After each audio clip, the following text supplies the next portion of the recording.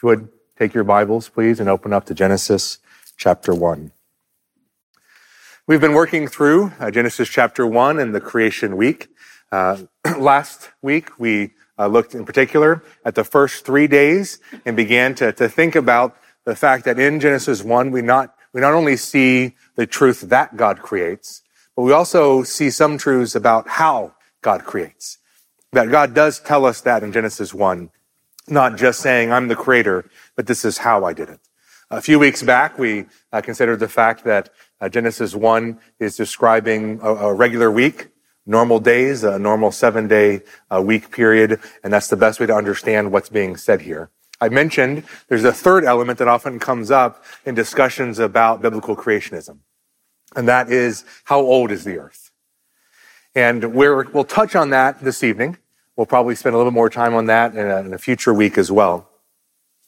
I've avoided, and I generally avoid the term young earth creationism, not because I think it's wrong, but because I like biblical creationism. I understand in some ways that kind of robs the argument, because other people might be claiming to be biblical. But to me, young earth creationism is a misnomer, because I think thousands of years is a long time. It's really only young compared to how old people say the earth is outside of that. Right? So if you're comparing thousands of years to billions of years, then it certainly seems very young. Right? But age is relative. We all understand that and appreciate that, right? And so I think the earth is much older than I am and much older than most things we ever see. But we are going to deal a little bit with the question of how old is the earth as we work through the second 4 days of the creation week. And in the second 4 days, we find God taking the rooms that he has built in the first 3 days in which he formed the world and made it inhabitable. And now he begins to fill it. He actually makes the earth inhabited in these next 3 days. So if you would, we'll start reading in chapter 1 and verse 14 of Genesis 1. Then God said, "Let there be lights in the expanse of the heavens to separate the day from the night.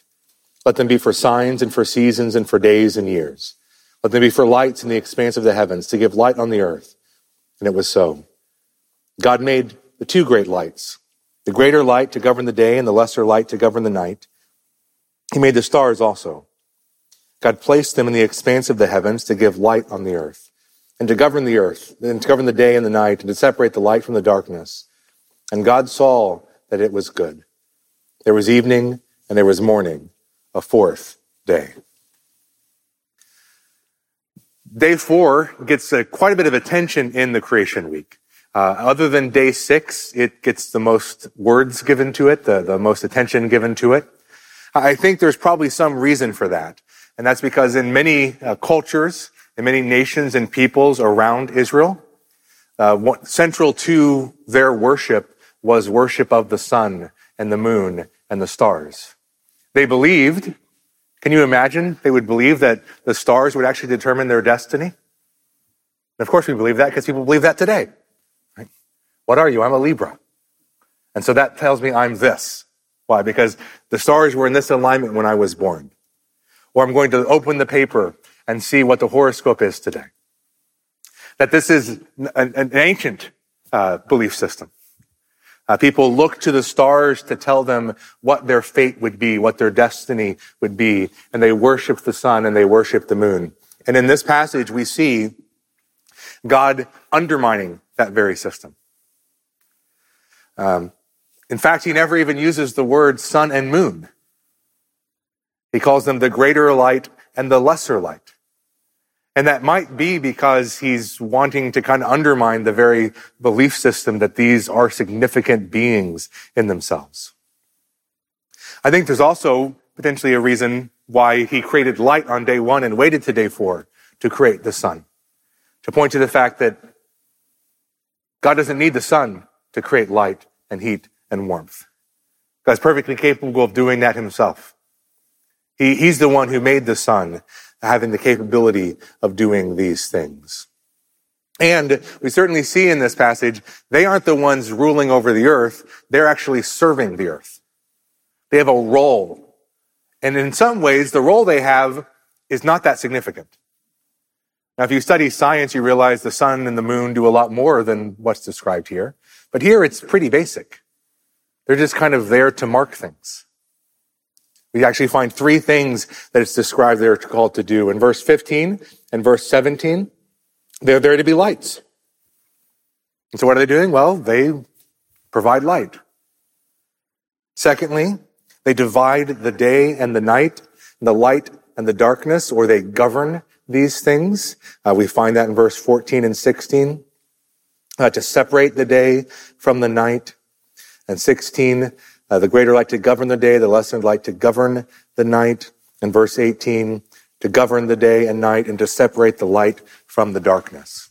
And I don't know for sure why, what the word govern or rule means. I think probably the best way to understand it is in a sense that they're kind of sitting up above these things. When it's day, you look up and what do you see? Oh, it's the sun. It's night and you look up and what do you see? Oh, it's the moon.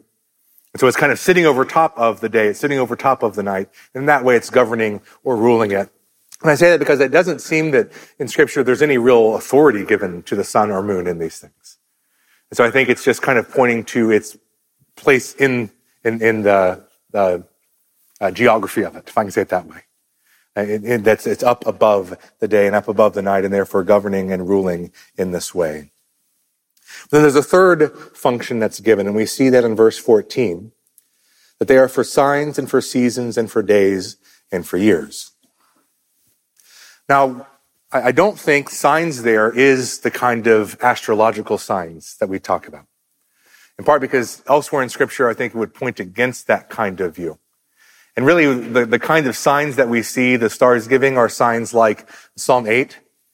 When I consider the stars, the things you've made, I'm humbled, I look at your majesty.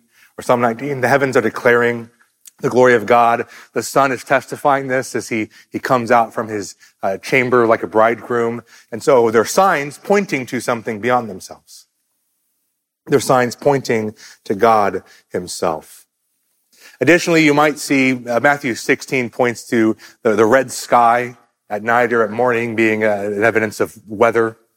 And so in some ways they might point to weather. Or they are used as signs for prophecy or judgment. God sets a rainbow in the sky as a sign. One day he's going to darken the sun and the moon, and the stars are no longer going to shine as in preparation for the day of the Lord. And so in that way, they will be a sign for God's coming judgment. They're secondly called that they function for seasons. And I think this is kind of like what we just went through. We just had, the autumnal, not equinox, what's the solstice? What's the in-between ones? Someone knows, right? Equinox, is it? Okay, equinox. Yeah, because the summer and winter is the solstice, right? All right. Thank you, Mr. White. That's the seasons. It's marking our calendar, our events, festivals, serves as holy days within the life of the nation of Israel. And then more broadly, just time, passage of time, days and years is the third thing that it's prescribed to do. And it still does that. We still mark time in light of the sun and stars and things like that. And so they're serving the function that God set them up to serve. And in so doing, then God at the end of day 4 describes them as good. So then in verse 20, we come to day 5. Then God said, "Let the waters teem with swarms of living creatures. Let birds fly above the earth in the open expanse of the heavens." God created the sea monsters and every living creature that moves, with which the waters swarmed after their kind, and every winged bird after its kind. And God saw that it was good. And God blessed them, saying, "Be fruitful and multiply. Fill the waters in the sea, and let birds multiply on the earth." There was evening and there was morning, a fifth day. And on day 5, we have the first instance of living creatures. And I think this gives us a little bit of an indication that from a biblical perspective, plants are not living. Vegetation was created on day 3. We now have living creatures being created here on day 5. And in particular, we have creatures of the sea and creatures of the sky. And I just wanted to bring a little bit of attention to verse 21, where it describes the great sea monsters. You might wonder what that is. I think that is something we see several times mentioned in the Old Testament, sometimes connected to another word you might be familiar with, Leviathan. I think these are sea creatures that, again, in other cultures around, these kind of sea creatures were viewed as gods of some kind, perhaps even dragons. This might be pointing to that kind of idea that we see that in a lot of different cultures, the belief in dragons. This kind of thing could be pointing to that. Just a couple of examples of this. Psalm 74, verses 13 and 14. You divided the sea by your strength. You broke the heads of the sea monsters in the waters. You crushed the heads of Leviathan. You gave him as food for the creatures of the wilderness. Or Isaiah 27:1, on that day the Lord will punish Leviathan, the fleeing serpent, with his fierce and great and mighty sword, even Leviathan, the twisted serpent, and he will kill the dragon who lives in the sea. And one of the things that this passage points to is the fact that this sea creature is not a problem at all to God. To the people of Moses' day, when they thought of these gigantic sea creatures, they rightly were terrified. And we see that described in Job 41. In Job 41, he asks Job, can you drag out Leviathan with a fishhook and press down his tongue with a rope? Can you put a rope in his nose and pierce his jaw with a hook? And the answer is no. You can't control him. He's more powerful than you. He's greater than you are. And yet, verse 10, no one is so reckless that he dares to stir him. Well, who then is he who opposes me? If you can't deal with this creature that I made, what makes you think you can deal with me? And in fact, this great sea creature is not a god in himself. This great sea creature is there to serve and praise God. Psalm 148:7, praise the Lord from the earth, sea monsters, and all the ocean depths. And so even the most powerful, most intimidating creatures that people would look to, and they would begin to worship them instead of God, God points out, I made them. I spoke, and they came into existence. We find that he creates them after their kind. We saw that earlier in vegetation. That it seems in Genesis 1, there is, again, this kind of division. You have certain creatures that are within a certain kind, and there's others who are part of a different kind. And they're distinct from one another. They're not the same. Everything isn't ultimately just bleeding into each other. There are distinctions and divisions within God's created order. And he closes day 5 with his first word of blessing. God blessed them. How did he bless them? He blessed them by calling them to be fruitful and multiply. And here I think there's at least two truths we see. One is they could not be fruitful and multiply apart from God's blessing. I think we see that pretty consistently in the rest of Scripture. Offspring comes from the Lord. It's his blessing. And then tied in with that is offspring is a blessing. The ability to be fruitful and multiply is evidence of God's blessing. It is a kindness and favor from God. In verses 24 and 25, we're going to look at just the first part of day 6, because in the rest of day 6, we see the creation of mankind, and there's no way we could do that justice this evening with all these others. So Lord willing, next time we meet and work through this, we'll come back and discuss the creation of mankind. But in the first part of day 6, verses 24 and 25, we find this. Then God said, let the earth bring forth living creatures after their kind, cattle and creeping things, beasts of the earth after their kind. And it was so. We didn't point to this in the other days, but consistently we're seeing throughout the creation week, God says he's going to do it, and then what happens? It happens just the way he says. Exactly the way he lays it out. That's how it comes to pass. And it seems that there's 3 different categories of creatures here. We have cattle, and I think probably the best way to understand that would be domestic animals, perhaps farm animals. And then you have creeping things, which I think would point to all the things that are pretty close to the ground. I think it could include, mice and lizards and snakes, all those kinds of things that are pretty close to the ground. probably insects would fall into this category as well. And then beasts of the earth, and that's probably just more generically wild animals. Not domestic animals, farm animals, but wild animals that God creates here. And we'll, again, Lord willing, touch more on this. We talked about the creation of man, but for now, I think it's at least helpful to note that in this passage, we begin to see a truth that pushes back against two errors. One error is the belief that animals are divine, that there are holy cows, that you actually have creatures that are godlike, and therefore it would be wrong to kill them. We'll certainly see as we go through the book of Genesis that eventually God gives permission to people to eat animals. But even now, we see these are not divine creatures. These are creatures that God has made. The second error really should flow out of the common Darwinian evolutionary kind of perspective of our day.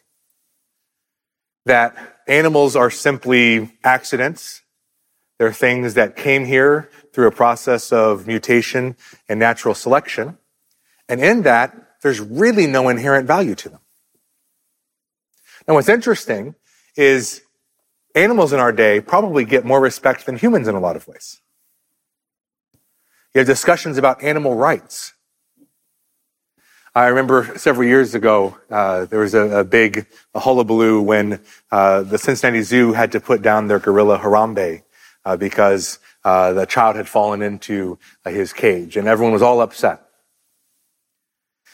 And really, from an evolutionary perspective, we should look at that and say, well, who cares? We're the better species. And so it's not really a big deal if a gorilla dies.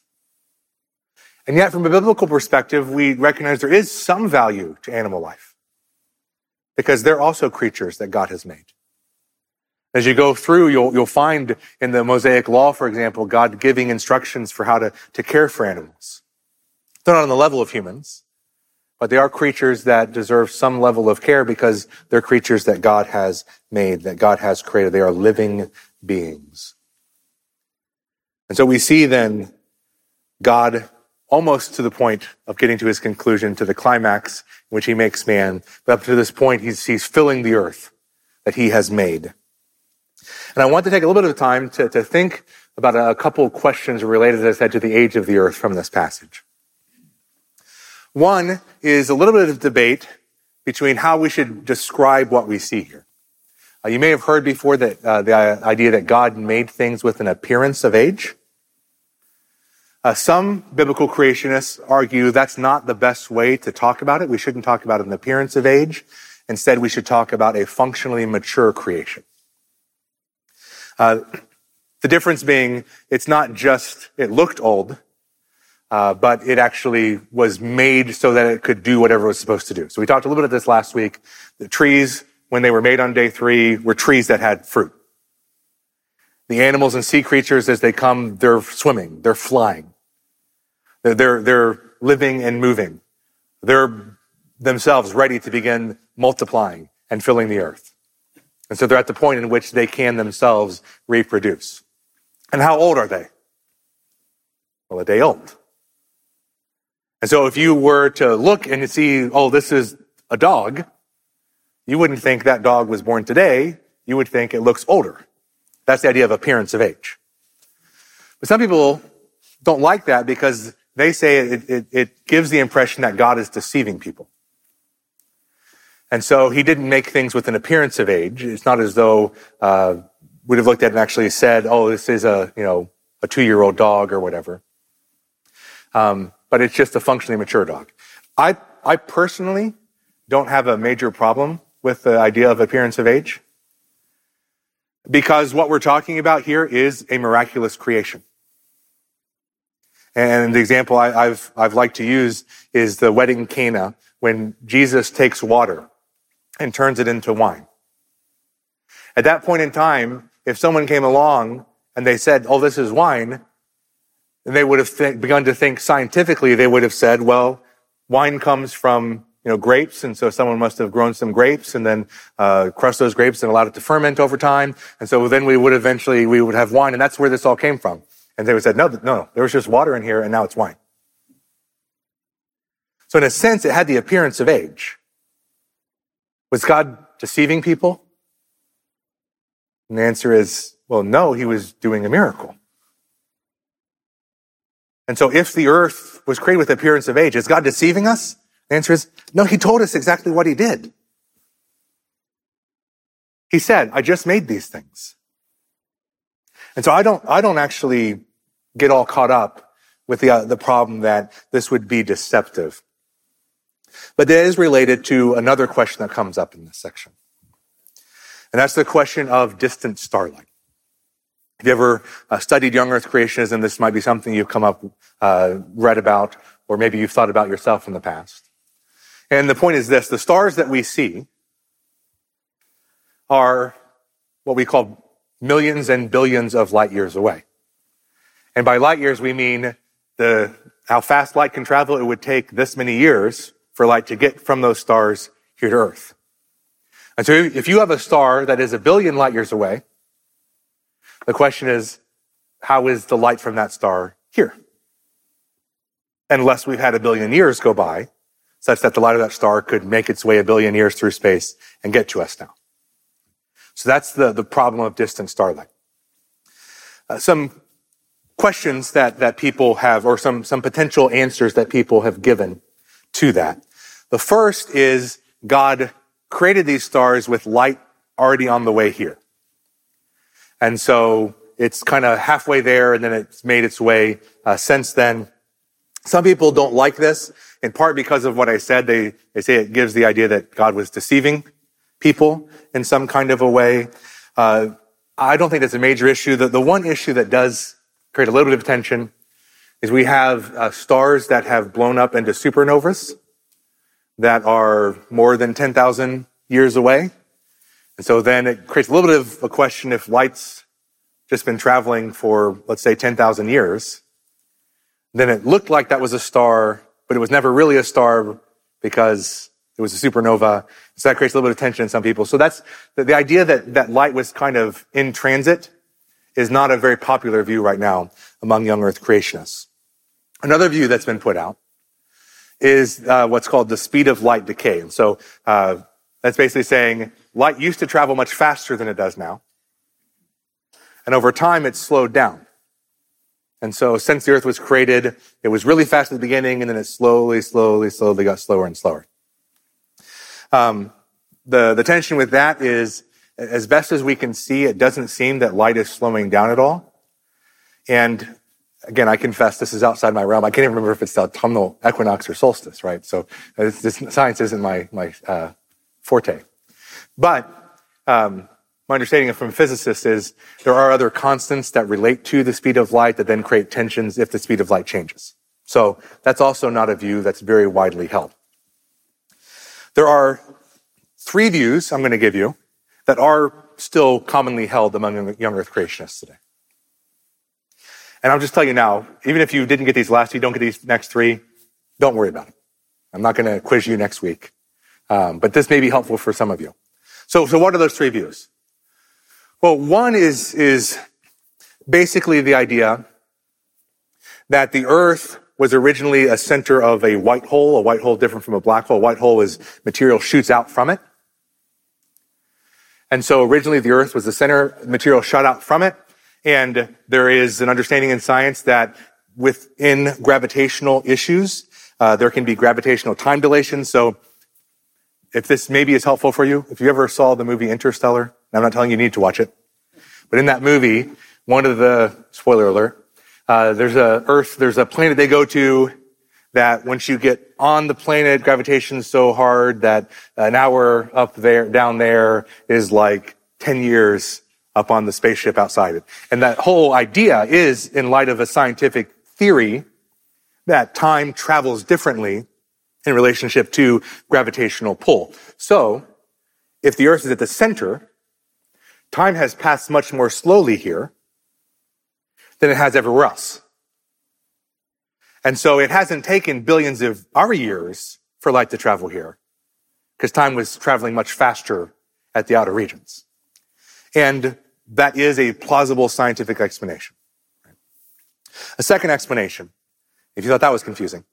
Second explanation. It ties in with Einstein's theory of relativity. The best, I'm going to read you what someone said when they said in layman's terms. So that's us, mostly, right? In layman's terms, think of it like this. You leave on a jet from New York at 1 p.m. and you land in LA at 1 p.m. But you might say, the flight took about 5 hours in the jet. Well, here's the difference. According to Einstein, when you approach the speed of light, time goes to 0. So if you rode on top of a light beam from a star that was billions of light years away from Earth, it took no time for you to get here. So that 5-hour flight on a speed of light would be a no-hour flight. It was instantaneous. And it's tied in with the idea that we can't actually measure the speed of light one way because time is connected with the speed of light, and so we can only measure it two ways. And so it's basically saying it is possible to say light travels at an infinite speed one way and slow the opposite. And since Earth is at the center, the light from stars travels to Earth instantaneously.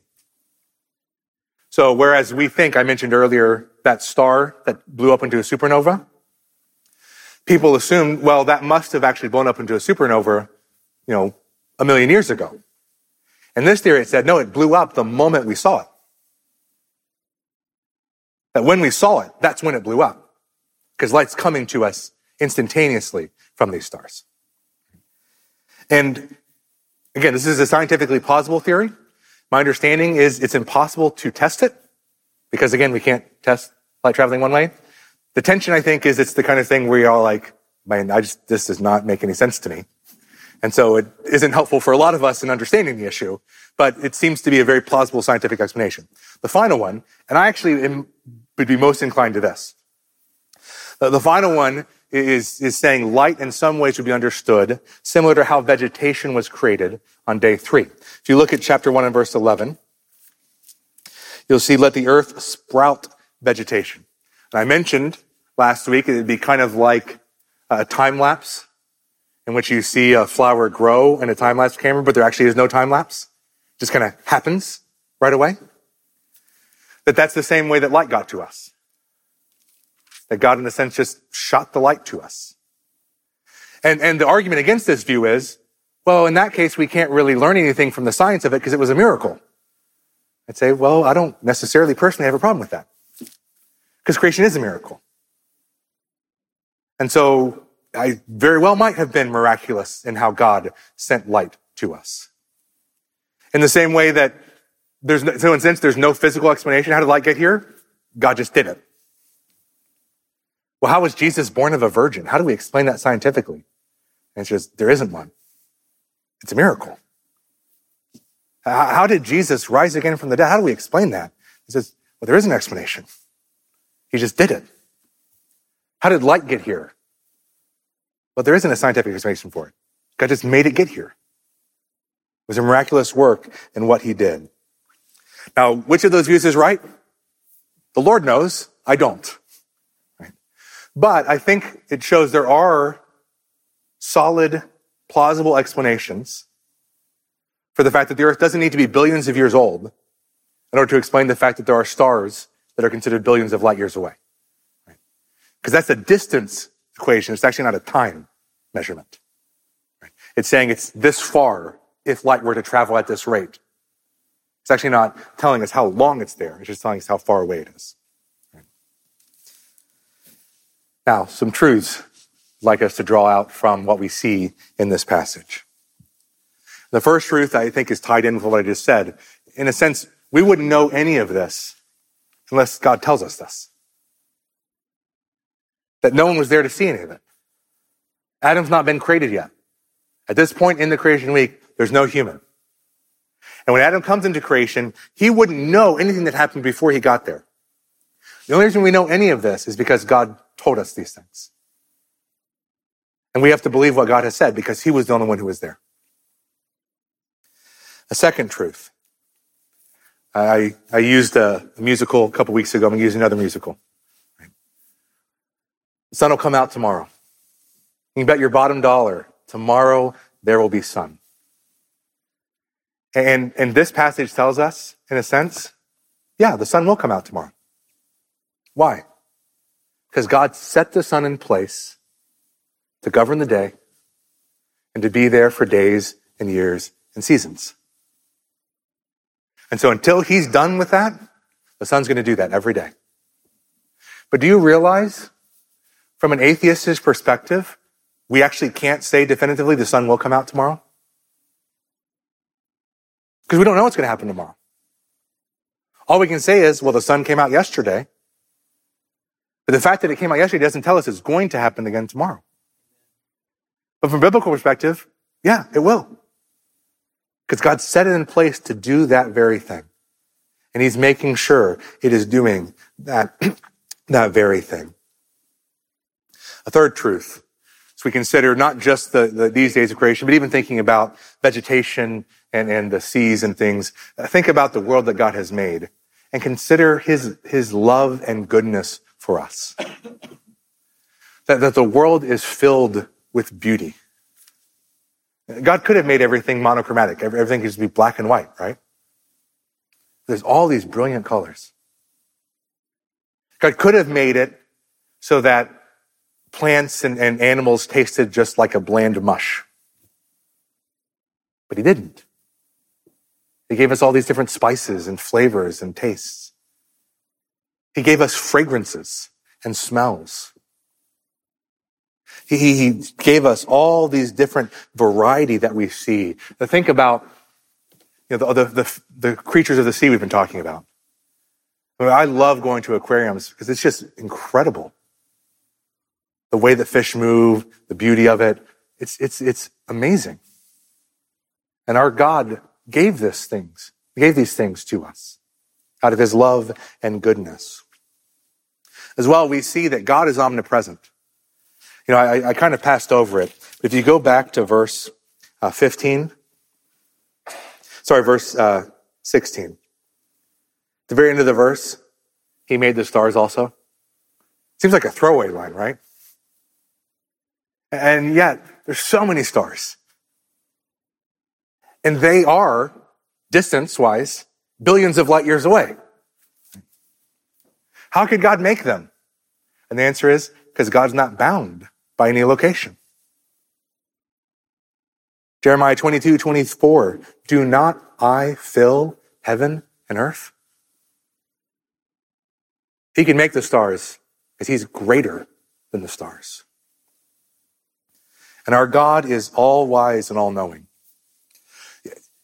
You realize for the whole history of mankind, we never even got outside of the earth until last century. And it took a whole host of money invested and really smart people doing years of research to be able to get from the earth to the moon. And we thought, what a crowning achievement.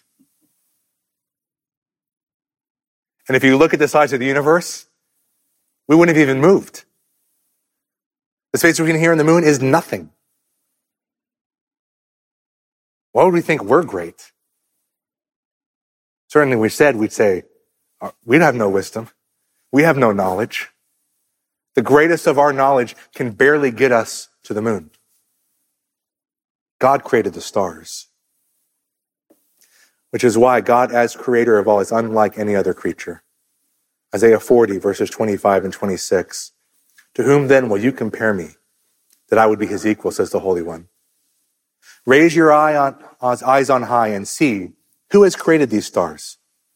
The one who brings out their multitude by number. He calls them all by name.